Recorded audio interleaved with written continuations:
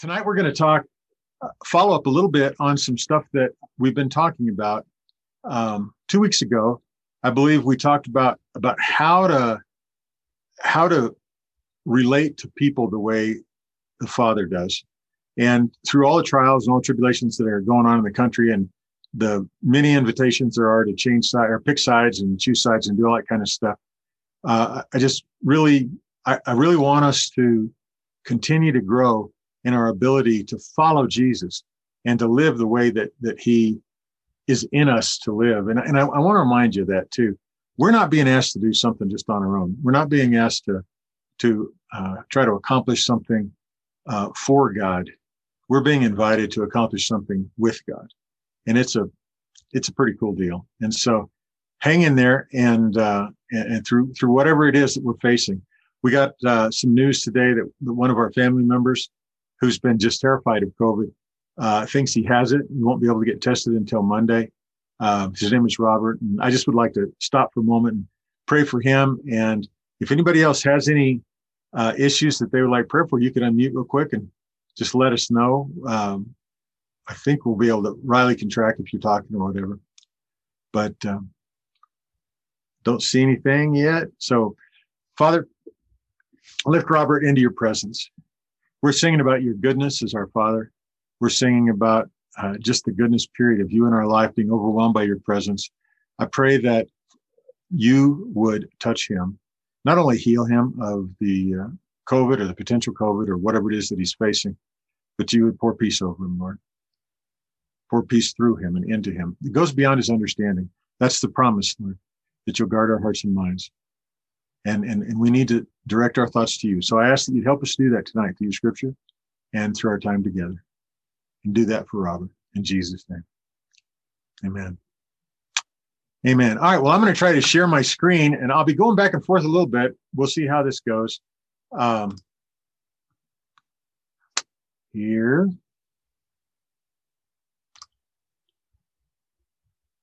Is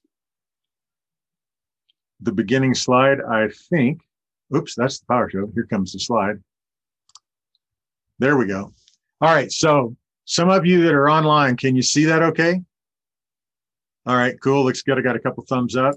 And can you still see me in a little picture on the right? All right, excellent. We're rocking. So we're going to talk about an insight that I've gotten recently, I believe from the Lord. One of my favorite stories is... Larry? Yes, sir.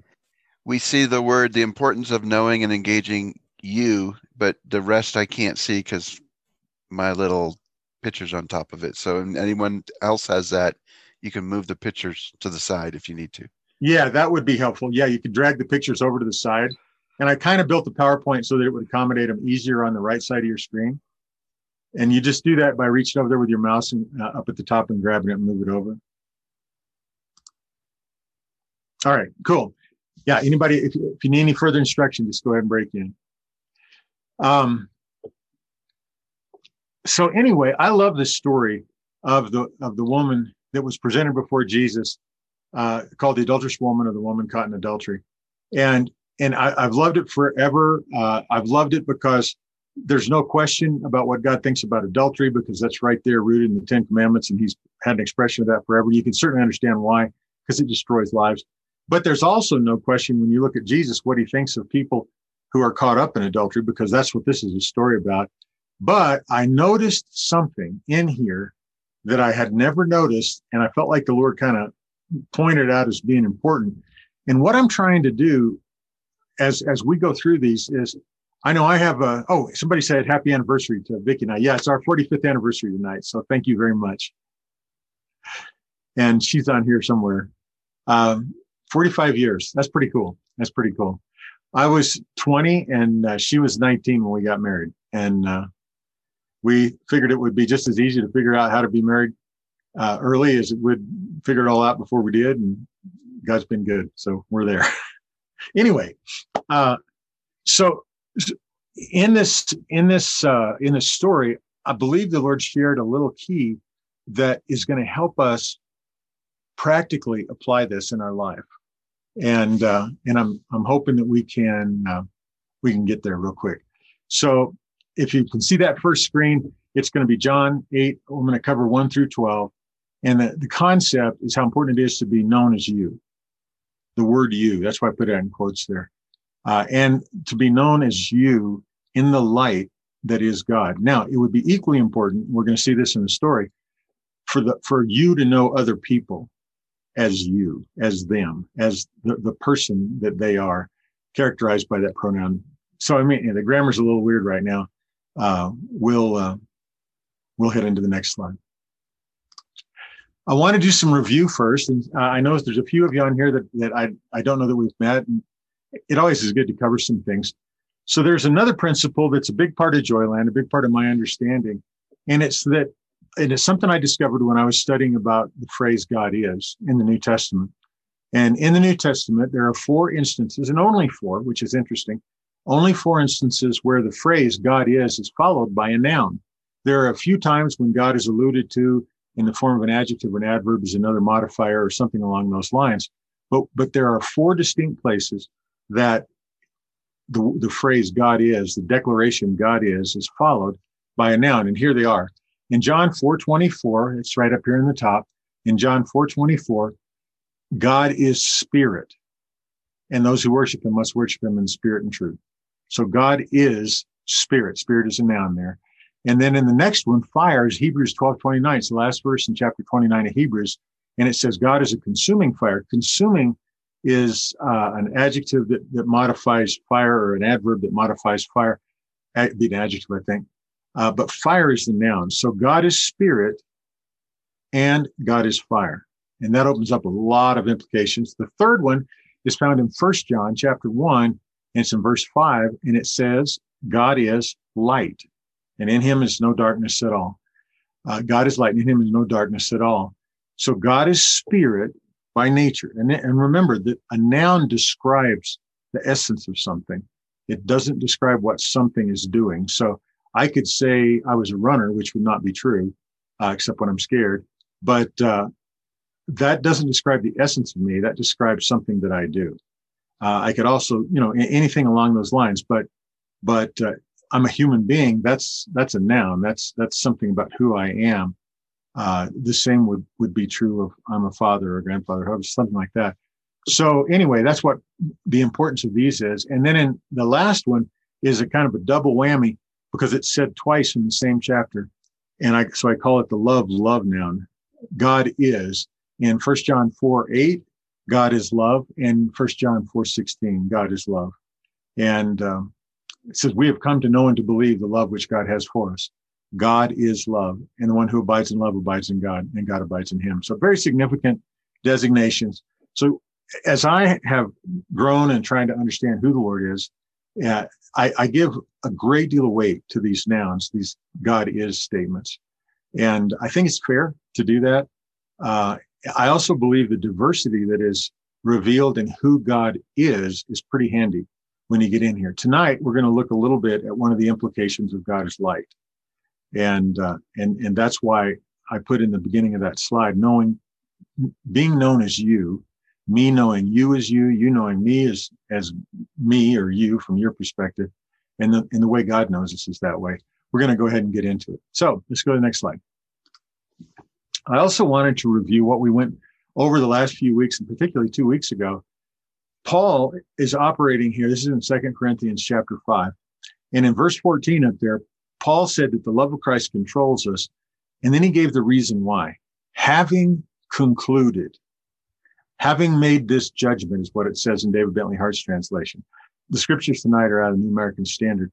But when we studied before, we used the New Testament by David Bentley Hart. And he said, having made this judgment, that one died for all, therefore all died. One died for all, therefore all died. And then it moves on to say, as a result of that, or therefore because of this, from now on, we recognize no one according to the flesh. Even though we've known Christ according to the flesh, yet now we know him this way no longer. Therefore, if anyone is in Christ, he is a new creature. The old things passed away, and behold, new things have come. Now, we've been on a journey at Joyland for a while to really open our hearts to and understand what it means to be in Christ. And we have a broader view of that because than I used to have when I was younger. I believe we're in Christ because God has placed us there, because we've been created in there. He came and brought that creator relationship to us. And I believe that we're in Christ because of the incarnation and because he came here to assume the life that we have and to get into that life. And one of the big reasons we believe that is a passage of scripture in John chapter 14, where Jesus is talking about the outpouring of the Holy Spirit and all that. And he said, in that day, you're going to know that I am in my Father, you are in me, and I am in you. And so we just want to give some weight to the reality of that. But if somebody here's got different thoughts about it, no, you can't, you're not in Christ until you're born again. You're not in Christ until you say the prayer, something like that. That doesn't affect anything about tonight or about the message tonight. I'd encourage you to consider where people are if they're not in Christ. But we're talking about us. We're talking about how we, being in Christ, having confessed, knowing this, how we can see other people, describe them not by their essence, perhaps, but to describe them by their behavior is a real temptation. Let's take a look at the next slide here. How can we live with others like these scriptures that Paul just put here suggest? Well, I found an example in Jesus' life, and it's the one that I mentioned at the beginning. We're going to look at the story of the woman presented in the temple caught in adultery. So I'm just going to read through this with you. We're going to highlight a few words, and then I want to have some discussion about it if we can. Starting in verse 1 of John 8, but Jesus went to the Mount of Olives. Early in the morning, he came again unto the temple, and all the people were coming to him. And he sat down and he began to teach them. The scribes and the Pharisees brought a woman caught in adultery, and having set her in the center of the court, they said to him, now let me stop before I go into what they said. I tried to kind of concentrate on a mental picture of this scene. I've seen photos and depictions of the temple. Jesus is there, and it says, and all the people were coming to him, and he sat down and began to teach them. And then the scribes and Pharisees brought this woman there. So I know it's pretty easy to think of, I used to think of this as just a small group of Pharisees and scribes around Jesus and this woman, but there was probably a bunch of other people there in eyeshot and earshot of the same thing. So I would encourage us, for the sake of today, to just think about it and let that scene expand a little bit and realize that there's probably a good number of people that are there. So they brought him and they set her in the center of the court, and they said to him, Teacher, this woman has been caught in adultery in the very act. Now in the law, Moses commanded us to stone such women. What then do you say? And I want to emphasize a couple of words here, so keep an eye as I change slides. One of the ways to live under the influence of the scripture, the way we were talking about it, is to realize that Jesus' preoccupation is with people, and people are not issues. People are not issues. Down at the bottom, look at what they said. Now, in the law, Moses commanded us to stone such women. They weren't looking at this woman. I don't know if they knew her name. I don't know if they even knew the guy she was supposedly and probably committing adultery with. I don't know anything about that. What I know from this word, though, is that she was defined by the adultery. She was defined by the act that they were identifying her with. And her adultery was the issue, not her as a person. So they said, Teacher, this woman has been caught in adultery in the very act. Now in the law, Moses commanded us to stone such women. What then do you say? Now, I personally think, and I didn't emphasize it on the screen, but I think that's where they got into trouble, is they finished with that phrase, what then do you say? Because now they're not dealing with a class of people. They didn't say, what then do teachers say? What then do itinerant teachers say? You know, what then do pretend messiahs say? They said, what do you say? And he wasn't bashful about moving forward with the process, although he didn't say anything. They were saying this, testing him, so that they might have grounds for accusing him. But Jesus stooped down and with his finger wrote in the ground. But when they persisted, and the tense of one of the verbs earlier, it says when they said, it means they were saying, all of them were saying and saying again and being active. So he said, but when they persisted in asking him, he straightened up and he said to them, he who is without sin among you, let him be the first to throw a stone at her. Again, he stooped down and he wrote on the ground. And when they heard it, you know the story. When they heard it, they began to go out one by one, beginning with the older ones. And he was left alone, and the woman where she was in the center of the court. She'd been put there, of course, to be put on display. And now she really was on display because all of the accusers that had surrounded him had left. So there's, again, a simple thing I want you to see here that Jesus did. First of all, he didn't buy into their situation. He didn't choose to treat this woman as a class of sin or as a class of behavior. But look at that one. He treated her as an individual first.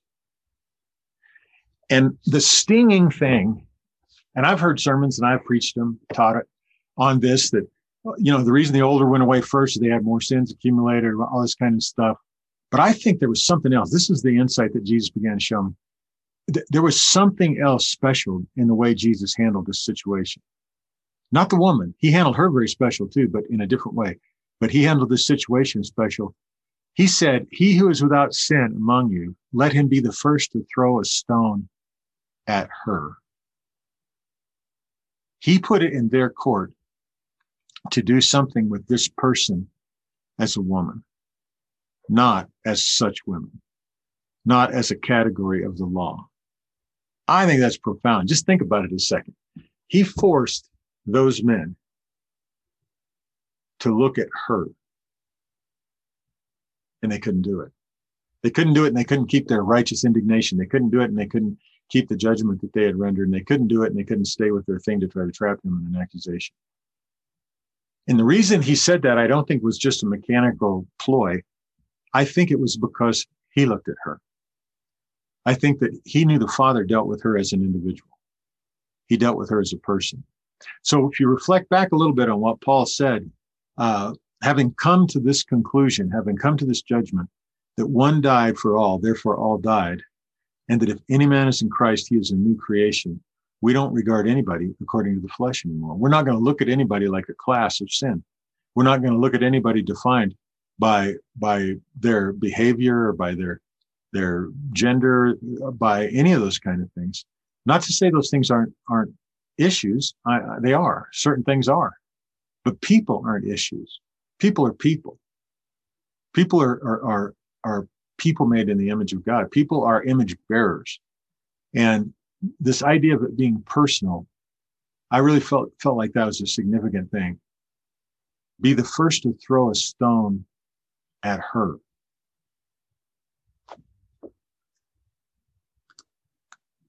He goes on and says, straightening up, Jesus said to her, woman, where are they? Did no one condemn you? You see the you there? She said, no one, Lord. And Jesus said, I do not condemn you either. We'll look at that in a little bit. Go, from now on, sin no more. There's three words here that I want to point out the Greek roots in. The word woman is the word gune. And interestingly enough, here's a definition of it. It's a respectful term. It's not meant to be anything slanderous. It's a respectful term. The angel of the Lord used it when talking to Joseph in a dream about marrying Mary after she had become impregnated by the Holy Spirit. So it was angel of the Lord using that. And then Jesus used this exact same word, gune, to refer to his mom at the wedding of Canaan when she said, woman. Here he said, woman, what do you have to do with me? And it was also used again with the woman at the well. Now think about the power of that story. The respect that Jesus treated that woman with enabled him to get into the reality of her life. Remember, woman, what you're saying is true. You don't have a husband. The man you're living with is not your husband. You've had a number of them before. And she walked away from that encounter with Jesus, telling the people of the village, he told me everything about my life. So it's the same word, gune. It's not a weak word. It's not a word that is reserved only for flattery, obviously, by that case. But it's also the word that Jesus used when he was hanging on the cross. And he said to John and to his mom, Mary, woman, here's your son. And son, here's your mother. So I want you to first understand that the thing that he says, the first thing he says to this woman is a term of respect. It also could be used for wife, for sister. You know, it really made me think, was Jesus seeing this woman as a part of his bride? Was he seeing her as somebody that was a sister, somebody that was an image bearer of her father and his father? And I think he was. I think he was. All right. The next words I want you to look at are these simple ones here. Did no one condemn you? Katakrino. And just so you know that the phrasing that Jesus used is exactly the same word. Both these words, condemn and condemn, are katakrino. And what that means is to set a judgment against. So did no one set a judgment against you? Did no one throw a stone at you, at her? And then he goes, well, I do not condemn you. I don't set a judgment against you either. Go, from now on, sin no more. The you here is what I want us to think about. Woman, spoken in respect, spoken to family, spoken with a kind of dignity that he would later apply to his mother. Where are they? Did no one condemn you? And she said, no one, Lord. And Jesus says, I don't condemn you either. Now go and sin no more. I believe with all my heart that Jesus has set an example for us to overcome the real, genuine challenges. And I know they're challenges. When we look around us and we see behavior like we're seeing, when we look in us and see behavior like sometimes we put out, I know that it's crazy. But the first step is to realize that people are not just their behavior. And also to realize that people are not first their behavior. First, they're the people that God made, and he's predestined them to be conformed to the image of his son. And so the next verse, Jesus said, he again spoke to them, talking to the people, and he said, I am the light of the world. He who follows me will not walk in darkness, but will have the light of life. And before we go into 15, a couple verses down, that's where the idea of knowing like the Father knows. Who do people look like in the light of who God is? And that's the way I like to ask that question. Who do people look like in the light of who God is?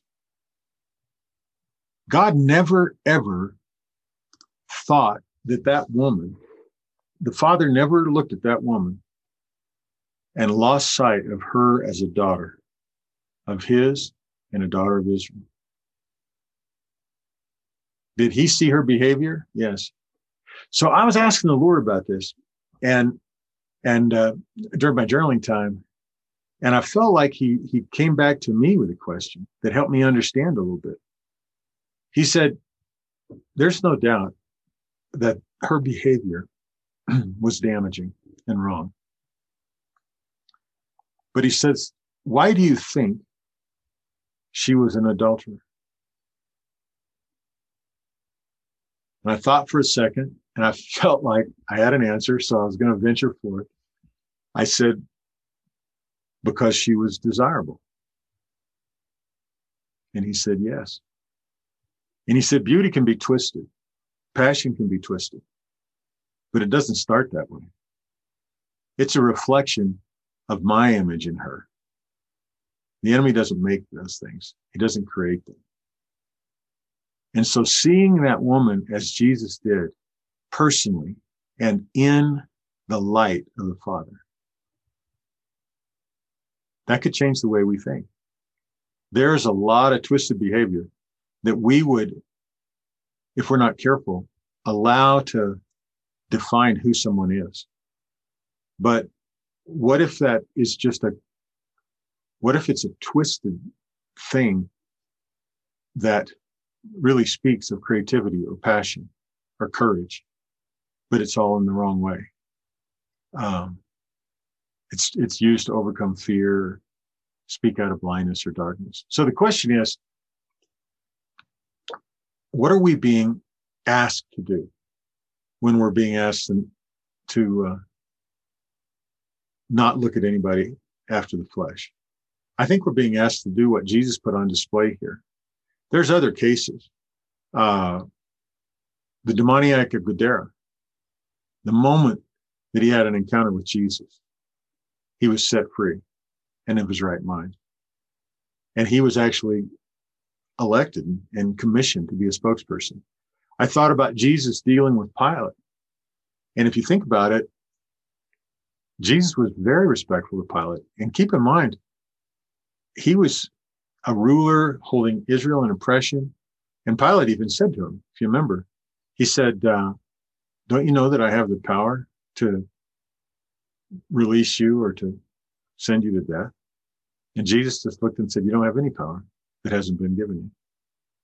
He saw people and situations the way the Father saw them. And I believe we can do that. I believe that's the point of what Jesus is asking. He wants us to realize, you can come and ask me how to see. So Jesus saw this woman and he gave her the respect and the title, and he treated her as a person, as an individual. He didn't treat her as such women like the Pharisees did. He treated her as you. The other thing that I want to point out about the you part is, matter of fact, let me back up there and see if I can. I don't know if we have a lot of responsibility to think about and treat the general populace one way or another. I mean, I think we should regard all men as valuable. I think if we believe that Jesus died for everybody, that certainly should govern our thinking. I also believe that if we believe that all men and women are made in the image of God, we should have a reservation of dignity as we think about them. But in this effort to live out practically our life in Christ, I don't really know if we need to worry about how we think about Republicans or Democrats, or how we think about millennials, or how we think about this race or that race, or this ethnicity or that ethnicity, or this gender or that gender. I don't know that we're called to do that. I don't know that there's any point in thinking that way. I do know this. I know that we're not supposed to think about people just as part of a big group like that, because everybody's an individual, and because everybody is a you. Now, the Father, this is something else I felt like the Lord told me specifically. The Father loves all of the cosmos, but he relates to us, he communicates to us, and he reveals to us who we are as individuals sons and daughters. And I just believe that Jesus is giving us a clue here. In the way he treated this woman, he didn't dispute her sin. He didn't say, oh, you got it wrong, guys. She's not an adulterer. He just said, well, let the one without sin be the first to throw a stone at her. And he brought her back into focus in their judgment.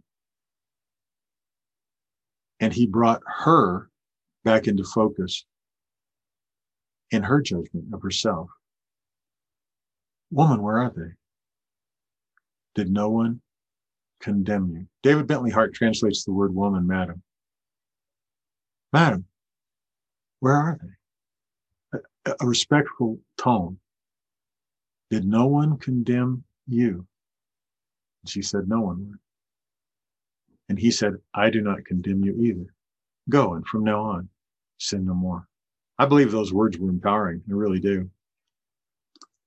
So then Jesus said, here's why. Here's why I could see her that way. This is just the next verse. I'm the light of the world. Then he put it on us. And he said, he who follows me will not walk in the darkness, but will possess the light of life. Jesus looked at that woman in the light that God was. In 1 John, where we're told that God is light and in him is no darkness at all, if you read the next few verses after that, it goes on to say that the one who says he loves God but hates his brother is a liar. And the one who doesn't walk in the light but walks in darkness doesn't know God. God is light. Jesus is the light of the world. And those of us who follow him won't make our judgments in darkness.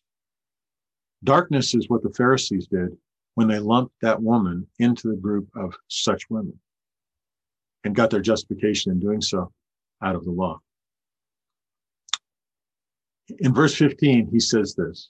He says, you judge according to the flesh. This is what I believe Paul was saying not to do, and that he didn't do because they realized that Christ had died for everybody. Jesus says, I am not judging anyone. This is the last point that I think I'm going to make, and we're going to stumble over. Does everybody just get away with everything?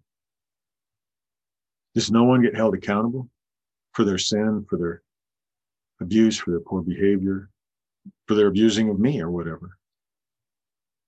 I reflect back on a scene in the Shack movie where Mac was asking Papa about that concerning the killer that killed this little girl. And he goes, oh, nobody gets away with anything. Let me ask you a question just while you're thinking with me. Do you think this woman felt like she got away with anything after that morning? What do you think the most profound transformative element of that experience was? Was it the embarrassment of being captured, or the fear of being captured by the Pharisees or the scribes or whoever got a hold of her? Or was it the embarrassment of being drawn before Jesus in the temple with all his people? Or was it the profound encounter that pulled her dignity out of the darkness and sent her on her way with the empowering words, go and sin no more? I have a hard time believing it wasn't the latter.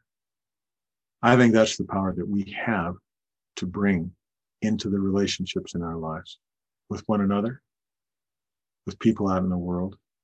And I think if we'll allow it, the very act of letting ourselves surrender and trust Jesus and grow in him will reveal that that's how the Father sees us. I think the Holy Spirit will confirm that. We'll be able to say amen to it, and we'll be able to say amen to that with each other. So anyway, back up to verse 8 through 10. Let's choose to follow Jesus' example. I don't know what a situation any of us have ever been in where, was parallel to this kind of situation. I know as a pastor, I've been in a couple spots where there were people who wanted somebody publicly punished for their sin. And kind of the Scarlet A type of thing from the old story. And I knew that I couldn't do that. I knew that that wasn't the heart of the Father. In that particular situation, there had been repentance, there had been confession, but that wasn't enough for some people. They wanted there to be a public, whatever, humiliation or something. And, it's not even that was just a bad choice on their part or a bad desire. It's not what the kingdom is about. It's not the way God works. It's not why Jesus came. It's not why he died. We want to align ourselves with the reasons that he did what he did, but more importantly, we want to align ourselves with who he is. And I do honestly believe that these words, and specifically this emphasis on the personal dignity and the created value of this woman, was the experience. I think that the Pharisees may have gone away convicted a little bit, maybe shamed a little bit. Maybe they were recollecting their own sin. Maybe they just were, I don't know, mystified that their mob momentum was so easily broken when he said, one of you throw the first stone at her. But I think she was a transformed person. I think she was reconnected with her created value and the dignity and the beauty that had gotten twisted along the way. And I think that's who we are and what we're about. So here's Jesus' example to live lives that can follow him this way. It's a practical application of this admonition that Paul made about, since Christ died for all have died. And therefore, we no longer regard any man as flesh, but we recognize that anyone that's in Christ is a new creation. Jesus dealt with this particular woman, not a class of women called such women. Whatever the behavior is, whatever the sin is that you and I are tempted to think about people belonging in a class of, if we will just simply deal with them as individuals and not as parts of a group, even though they may want to claim to be part of the group, that may be the lure of that appeal that they're in. If we can get in a place where we deal with them as individuals. Now, we can't do that with everybody. So let's take, for example, people that were riding in the streets, or probably still be doing some of that, but back when it was, big and they were donned with their umbrellas and their goggles and their masks and that stuff. I don't know. I can't advise us how to think about them as a group. But if God should give us the opportunity to deal with one of them as an individual, can we see them in the light, the eternal light that God is? Can we see their created value? Well, maybe not at first. Maybe all we'll be able to see is their clothes or their attitude that's manifesting in the anger or the hatred or in their words. Maybe all we'll see is the attack that's leveled against us physically or verbally. But if we can find a little refuge from that and not prematurely judge. Let me back up just a little bit. How to live with each other like this, little subtitle or tag title up there I put is just don't judge. And I know I run the risk of in saying it as simply as that. But who's gonna hold what account? Blah blah blah. If it's good enough for Jesus to say, look, you judge according to the flesh. I'm not judging anybody. Then we have to trust the economy of the kingdom and the economy moving into eternity, into his judgment, into his wisdom. And he says, you judge according to flesh, which there's no doubt that we do. Matter of fact, I don't know how we judge according to anything else. But I'm not judging anybody. So Jesus dealt with this woman in particular. What if we weren't responsible for issues as much as we are accountable to and open to and a resource for people? Just something I want you to think about. The next one is that Jesus knew her as his papa did, with respect to her real identity and her created value. And what's interesting is her real identity had to be revealed to him by the Father. The beginning of the whole story of the woman caught in adultery starts with Jesus going off in the morning, early morning, out into the mountains. And maybe Papa said, hey, they're going to bring a woman to you. And she's guilty. But this is who she really is. And I don't know that. But I do know that if we spend time for that, and I have a feeling that if we give ourselves to the purposes of seeing real identity manifest in people and real created value redeemed, I bet you God will start talking to us about some of the people that we encounter. And that's what he did. And then third, Jesus engaged with her as the individual that she was. He chose to engage her as you. And he made those Pharisees do the same. It was too much for them.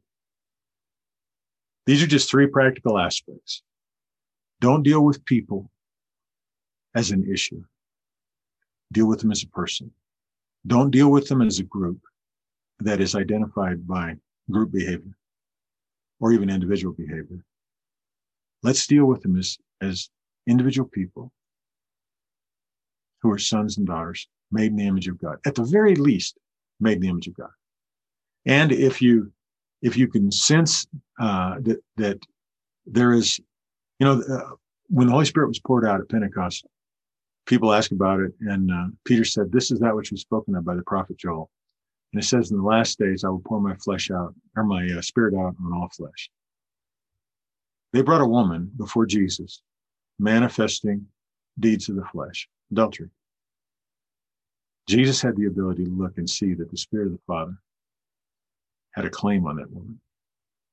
And at Pentecost, undoubtedly that claim would be fulfilled. So that's in our history. It was in his future. I think we can do the same. So anyway, any thoughts, any comments or suggestions? I'm going to go ahead and stop sharing so I can see more of you. There are times that we do judge according to the flesh to protect ourselves. Mm-hmm. And so those are things, we don't want to lose sight of that. Right. We want to guard our family. We want to guard ourselves and keep individuals that we see in the outwardly as someone that this is someone that we don't want to have enter into our realm, but we can be praying for them, seeing them who they are in Christ. Yeah, I think that's a great example. I've actually got a little example like that in my life. A long time ago, well, it's a few years ago. Vicky and I bought a revolver, small Ruger revolver, and she wanted a gun that she felt safe with, and comfortable with, and so on, and was going to learn to use. And this particular revolver had some mechanical problems, and I was real discouraged. And I just put it back in its box and forgot about it. And so last week, I got a little file and I started looking at it. And I thought, I bet this is it. It when it was milled inside the way the revolver works, the cylinder was hanging up. And so I just took a little diamond file and I pretended I was a gunsmith. And yesterday morning, after breakfast with the guys, I went home and I grabbed it and some stuff, and I went out into the national forest, got to a safe place, and I shot 15 rounds through it, and it was just smooth as silk. And I was super happy, because I had fixed it, and I should have fixed it years ago. But then it created the kind of thoughts about exactly what you're saying. So Larry, you have this for a sense of protection, primarily. And wouldn't that put you in a position to have to judge the person on behaviors? They were breaking in your home in the middle of the night. And so, yeah, it's a real issue. I don't have all the answers for it. But I do know that even that degree of twisting that would cause somebody to do something that required that we respond to it, protect, even with violence and lethal force like that, if that was the choice that we made, that doesn't erase the reality, like you're saying, Richard, of the created value, of the purpose, however far off they've got. And so, that's a great question. How do we live in this world and be responsible for caring for ourselves and our own with things the way they are and not lose sight? Now, here's where my thought is. Start by resisting the temptation to just lump people into categories and ignore them as individuals and think of them only as groups. there's great places to practice that aren't as personally threatening as home invaders. Politics is a tremendous arena that you can use to separate when you're thinking about an individual and when you're thinking about a class of people. And then ask the Lord, could you show me how you see this individual? We've talked about that some through these last months of political turmoil. I have a question on groups when you can get to it after this. Yeah, sure. No, but just, that or Lord, am I leaving room for this person to be a you if I were to be put in face-to-face contact with them? That's why I also think we ought to be careful about the judgments we render only on the basis of thinking of people as part of a group, because it's still a judgment, and we may still be transgressing with that, opening ourselves to judgment coming in return when we don't need to make that kind of judgment. If somebody's breaking in your house, you got a judgment to make. If you're running against somebody in political office, you have a judgment to make. Or if you got to make a vote, you got a judgment to make. But there's a lot of times where we release ourselves into the habit of judging people on the basis of the flesh, external things, when probably we could just back away from that temptation and nobody would be the worse for wear.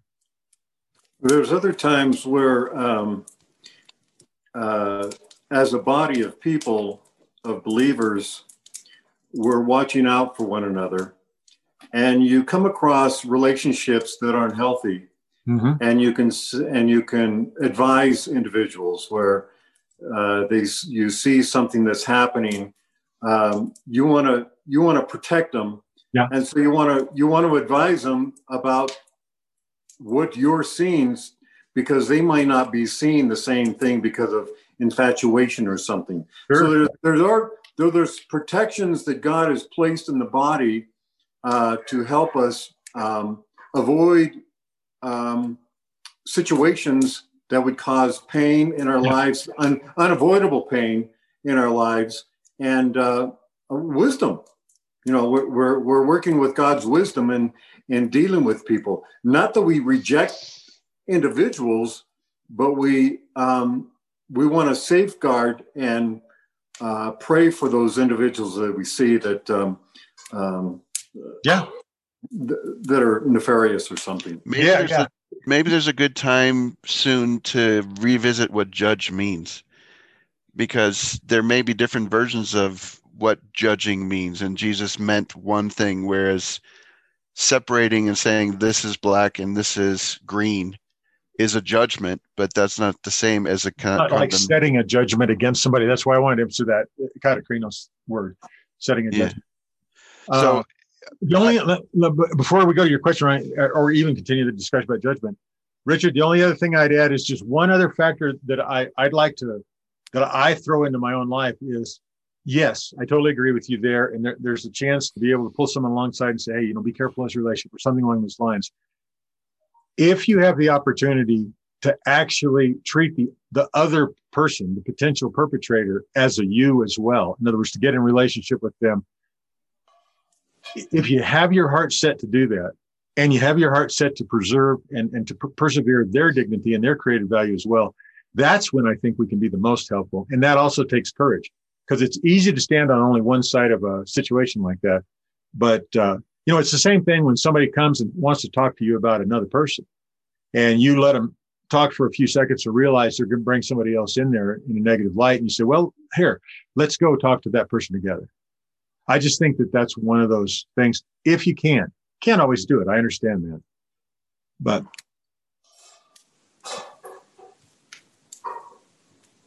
I don't know if we're going to find a perfect way to walk that out. But I think if we set our hearts that way, the Lord can help. Jesus was right in the middle between the two factions in this one, and it worked out pretty good for him. Ronnie? So besides the just don't judge being a challenge in certain situations, I had a question about God treating people as individuals versus treating people as groups. Okay. It appears, at least Old Covenant Old Testament stuff that groups was a big deal, like the chosen people, the Israelites, they were God's chosen people. So others weren't. And so it appears at that point that they were being treated by God as groups. Mm-hmm. And I'm wondering if when it came to resolutions for specific issues, then at that point is when things went to individuals and it wasn't so much of a group, but I don't really know that. So what are your thoughts about, because I can see if I were to treat everybody of one political party as if they were a follower of all aspects of that I'd be treating them as a group, and that wouldn't be necessarily fair.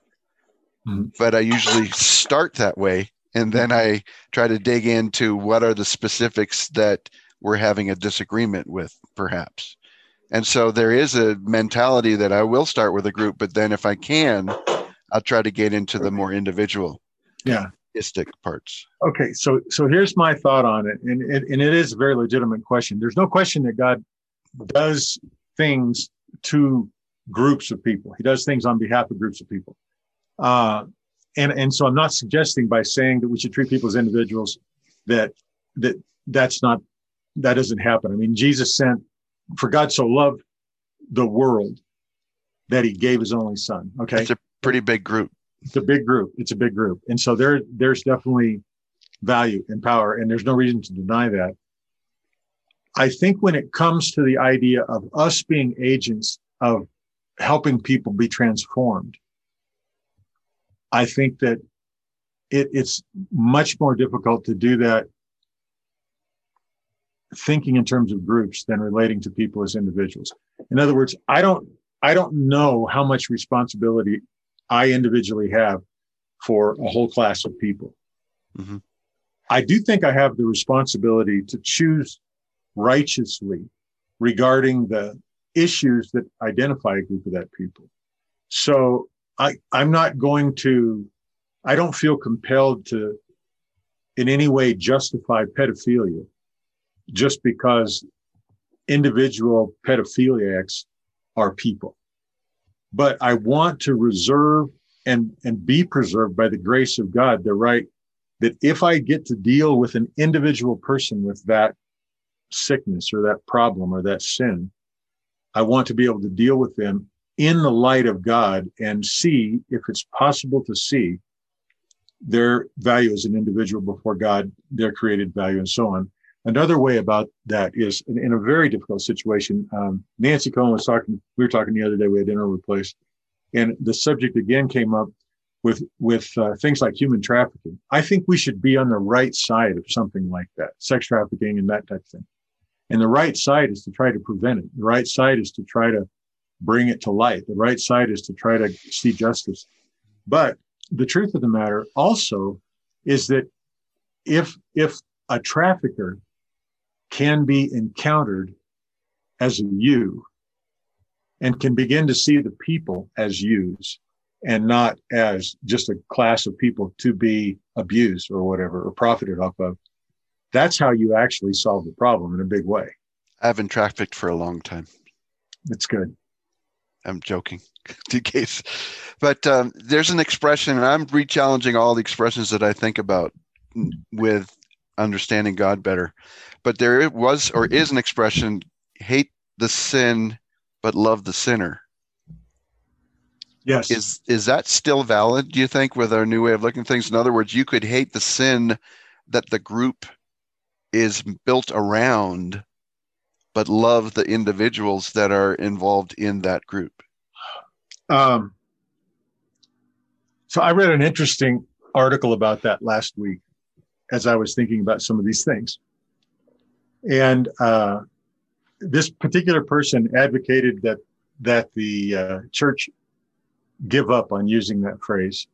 Okay. And his reasoning made some sense to me, and it mirrors mine a lot. We don't usually say that about people that we can tolerate their sin. So almost nobody says that about people that overeat. And almost nobody says that about people that gossip. we say it about people we want to put in a group. And I think that his observation in that article is correct. So what about traffickers, for example, sex traffickers? Right. As a group, we love the group of them. No, I don't know that we can love a group of people. I think we recognize. I'm not advocating, like, sex trafficking is bad. It shouldn't happen even once. I don't think we have to compromise that at all. If I could drop a dime on a phone call and have an entire sex trafficking ring arrested and put in prison, I would do it in a heartbeat. And I wouldn't feel like I was violating anything relative to love. But I don't know if I can be trusted hating the thing that I identify a group of people with. Hating sex trafficking? No, hating the thing I'm identifying a group of people with. Sex trafficking is an issue. I can hate the issue. But when I identify a group of people with it, I just don't trust myself. With that expression, love the sinner but hate the sin. I mean, the sex trafficking is the sin, I guess, in this sense. And it's the people that are involved with it that we're trying to love. But we're not agreeing with or saying that it's okay for sex trafficking to happen. Right. So it's a little fuzzy for me to throw that one out yet. Can I say something? Sure. Please. Okay. So one of the things that I do, and when I teach, all of these groups have agendas behind them, whether it's sex trafficking or, abortions, whatever. There's a certain amount of momentum and an agenda behind it that drives it. And so I like to come against their agenda and not the people, because if I'm going to be able to share Jesus with somebody who has a real belief that abortion is okay, and it doesn't matter what time frame, it doesn't matter if you're using it for birth control, you can have an abortion. I can be against that agenda. But if I want to share Jesus, or I want to share love, or I want to share, reality with that person, I have to look at them as a person and not the agenda that drives the group. And so you can use that for anything: politics, religion, cultural dispositions that we're going through. The big one on my heart right now is the gender fluidity. What the heck is that about? There's nothing scientific to that. It's parents forcing their kids into all kinds of things. And I find it as an agenda disgusting. But we're still saying, or at least I'm still hearing the idea of I'm using the word hate. Maybe it's too strong, but hate the sin and love the sinner. I'm not ready to throw that one out yet, because everything I've heard. I can see that. I can see that. Everything I've heard so far doesn't really seem to go against it. And I heard what you said, Larry, about certain sins, maybe we're okay with, but others we aren't. And that's where the difference comes. But, because like I said, I'm trying to reevaluate everything that I've thought over the many years that I've been a believer, that now I believe some of those aren't quite right. And this is one of those, I guess. I would rather see some new expressions try to frame the same idea. Yeah. Like, for instance, fight passionately against the sin, but fight passionately for the sinner. Right, because you don't want the sinner. You don't want, quote unquote, the sinner. To me, it's the issue of being outside or inside of Christ. what did Christ do on the cross? All those people are in Christ. And so, hating the sin and loving the sinner, I don't know if I would throw that out, Ronnie, but for me, I don't want to hate an individual. Right. I just don't want to do that. And I don't want to alienate them by letting their sin define them, I guess. Right. So part of it would be, if you're able to work in a discussion with an individual, try to help them see that they are an individual, and then maybe they aren't believing every single thing that the group is suggesting, and take it little by little rather than. I would also like to re-examine what sort of motivation the hate provides. Does it really make me do anything, or do I just want to feel superior? Expressions are just a way to get a concept across quickly. I mean, I think. And so the idea of sex trafficking, we use that. I mean, we picked a very difficult challenge that should be pretty obvious that nobody needs to be for. I'm not for sex trafficking in any way, shape, or form. Well, if it provides for their family.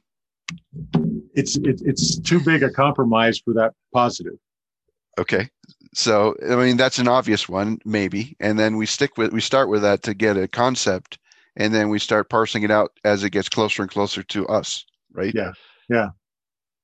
But anyways, I've monopolized enough time. Thank you. Okay. Anybody else?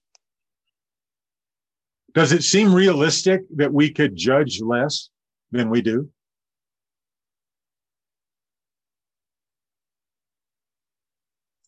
Yes. I found, all right, I'll monopolize some more. I found the ability to judge less by just understanding that people have different facts. And so I can actually let them be what I call crazy and not be so angry at them because they're acting on certain facts that I don't believe in. And so that allows me to get to another place where I can actually love them more and assume they actually have good intentions based on erroneous facts. Yeah. And that's another way to judge less, I think. The contrast I see in the story that we talked about tonight is that the Pharisees and the scribes couldn't see the woman because they saw the judgment. They saw her through the eyes of judgment. Jesus refused to be baited into the dealing with her sin. He never disputed it. Matter of fact, he said, go and sin no more. So he acknowledged that what she had been doing was sin. But he refused to be baited into the focus on that, and that left him free to actually see and know her. And I think that created some transformation in her. Whereas I don't think that the Pharisees' approach to it had the possibility of creating transformation except transforming her from being alive to being dead.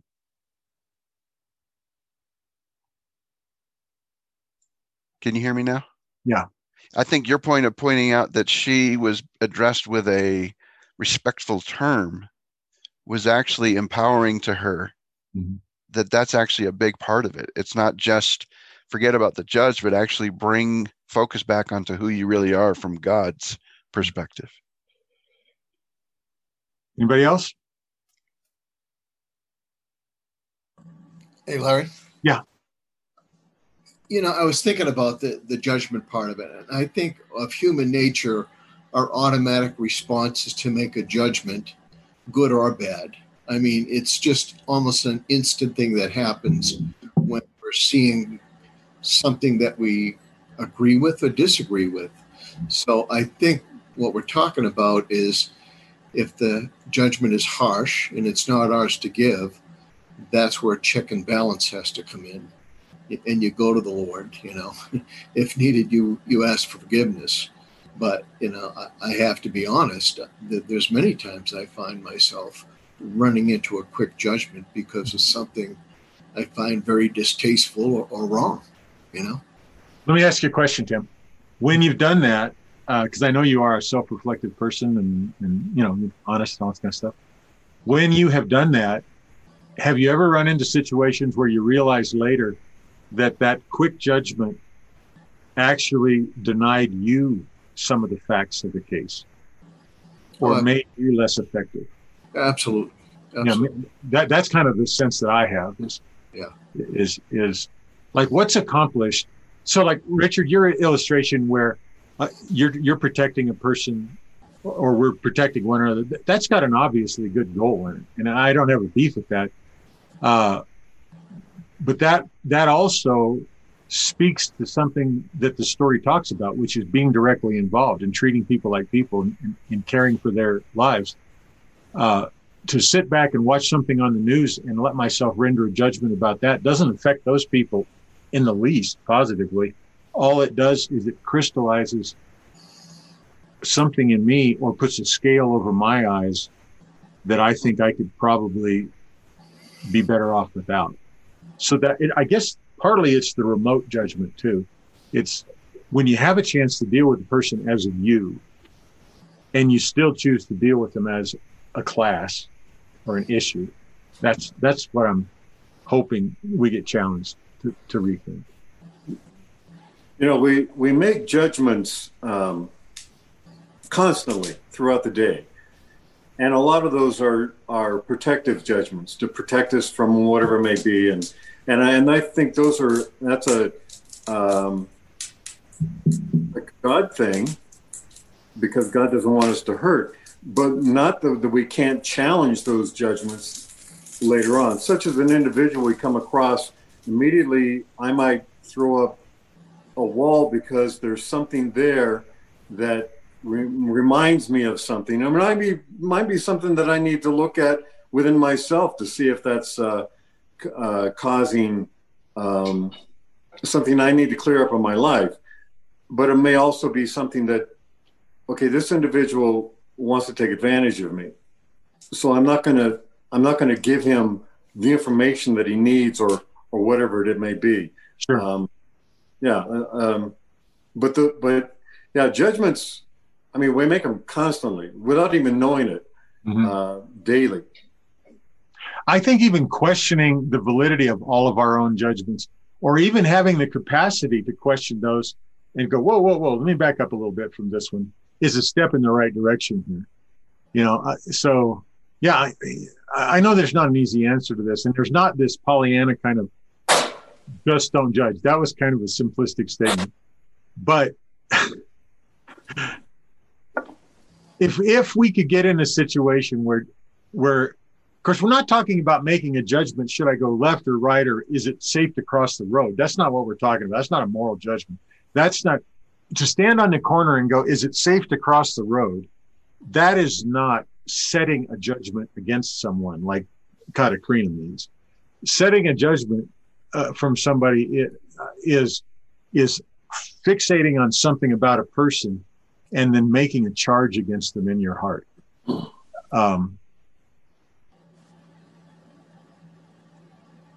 Anyway, Alan, look like you're grabbing for the unmute.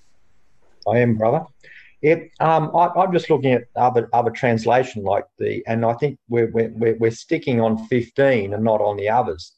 But in the Passion Translation, it says, "For you set yourselves up as judges of others based on outward appearances. But I certainly never judge others in that way, for I discern the truth. And I am not alone in my judgments, for my Father and I have the same understanding in all things, and he has sent me to you." There you go. Yeah. So it's like the word that Father gives me, you've got to see people through my eyes. Yeah. Well, and the example with the scribes and the Pharisees, Jesus did say, like in John chapter 5, he said to them, "You've never seen God, and you've never heard his voice at any time." That's a judgment, but it's a judgment that's true. So yeah, I agree with you, Richard. We can't just disengage from discernment. But I do think that we can seek to judge based on revelation from the Father more than we did. Yeah, and I think a religious spirit brings about all kinds of judgments within ourselves. And one obvious incident for me was Burning Man my first year. I was looking at people thinking, how could God love this individual with the actions that they're doing? Yeah. Only to find out that God loved them anyway. Yeah. Just like he loved me. So religion will really taint your vision in that area. Yeah. You know, that's a beautiful example of a technique that I think we could be conscious about using. When we look at somebody or we encounter somebody or we're abused by somebody and we're tempted to ask that question, God, how could you love them for what they're doing? If we just didn't make that a rhetorical question, but a real question, I think the Holy Spirit would use it to move us forward. So, Lord, I'm really offended by this, or I'm really pissed off by it, or I'm really hurt by it, or any number of things. But before I give into my emotion and I set a judgment against this person, how can you love them? How do you see them so you can love them? If we would just have the humility to do that, I believe that the Father would have a resource and a time to pull us into his counsel. And that would change us. Because I know that happened to you. And I had that experience up in Salt Lake that time. Oh my gosh. Now, I don't think we necessarily have to understand all the reasons how and why. Because I think just knowing it, just having God show me, let me show you how I see this person. I don't think that for us to agree with him, he has to be able to reveal everything that led up to their behavior, everything that led up to their choices. You know, there's no possible way we could know that. There's just the potential for a partnership between us and God if we'll take that junior position and say, Lord, I don't trust how I see this. Right now, you see how it's making me feel. I want to lash out. I want to set a judgment against them. The word that's coming to my mind when I keep using that phrase is, I've got this super quick set cement. I want to wrap them in it and let it get hard as fast as possible. And before I do that, could you show me how you see them? And then I'll do it. And then I'll do it if I still don't agree with you. But I'll at least be doing it in exact opposition to you and not just on my own merits. All right. Anybody else got any thought? It's 8:15. We're about ready to head. Larry? Yes, sir. We just want to send anniversary blessings to you and Vicki. And like you said, it's your 45th. Thank you. Message. So God bless you guys. And, Thanks a lot. And I just wanted to say, a merry and blessed Christmas to everybody on here. Happy, prosperous, and healthy New Year. Yeah, it'll be a little while before we see Tim and Meg. They're heading back to visit his family. And blessings to you as you're going back there. Protecting everybody from COVID, helping them not have fears about it, and not getting overly embroiled in the political conversations with your family on the East Coast. Thank you.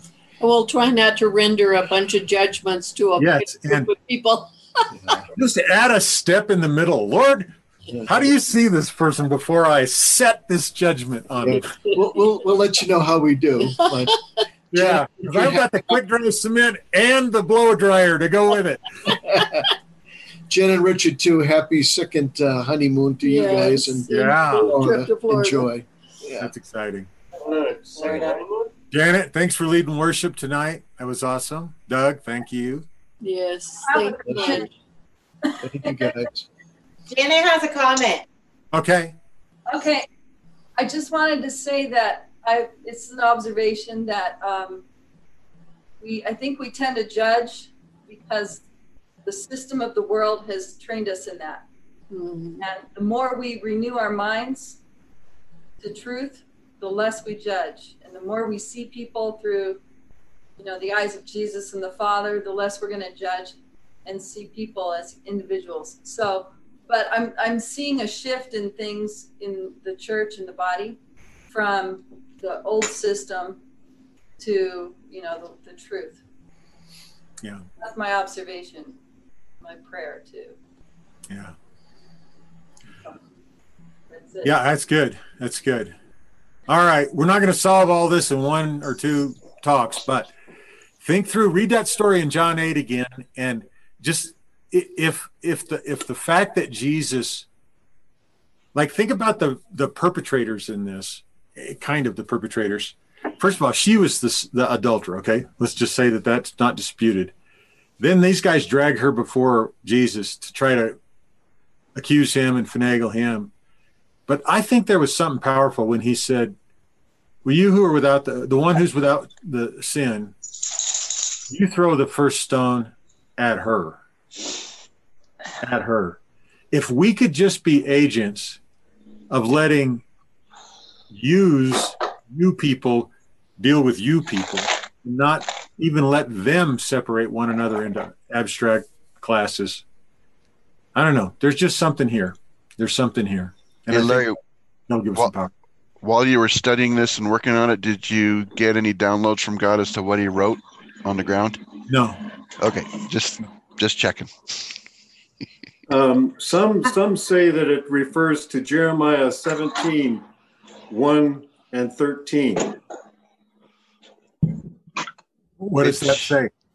The earth shall speak volumes against thee, if thou dost, whatever. Jeremiah 17:1 is the sin of Judah is written with a pen of iron and with the point of a diamond. It is graven upon the tablet of their heart and upon the horns of your altars. Wow. 13 says, what is the sin of Judah? O Lord, the hope of Israel, all that forsake thee shall be ashamed, and they had departed from me shall be written in the earth, because they have forsaken the Lord and forsaken the Lord, the fountain of living waters. Interesting. I have a little observation before we go. Okay, Jen. You just brought it up and reminded me again in that scene where he says, let him who has no sin cast the first stone. Uh-huh. He also threw it on each of them individually. Mm-hmm. He was dealing with her as an individual, but he wasn't grouping them. We tend to say they were the evil people in this scene. That's very true. That's very true. He grouped them and make a judgment against them. Mm-hmm. And he had the wisdom and the love to let each of them make their own decision. I don't know what he would have done if one had decided to cast the stone, but the way he said it and the love he had, I mean, love doesn't fail. Yeah. So. Yeah, I wonder if he'd have hopped up and taken the stone, taken the bullet, for her. Yeah. Yeah, Jen, I'm not, you just made me think of a simple way to say that. He dies for us all. Again, this is the judgment that Paul came to. That's the connection here. Having concluded this, that one died, therefore, one died for all, therefore all died. Now we no longer regard anybody. There's a reason for this. It's not just philosophy or a better way to have a society. It's that God in his redemptive plan has applied a resource to everybody for the sake of reconciliation and redemption. And somehow we've got to take sides with that, even if it's bigger than we can understand. But I think that's a brilliant observation. He no more dealt with them as a group than he did her. That's really true. Love covers a multitude of sins. And keeps no record of wrong. Amen. All right, you guys. God bless everybody. God bless. Good night, everybody.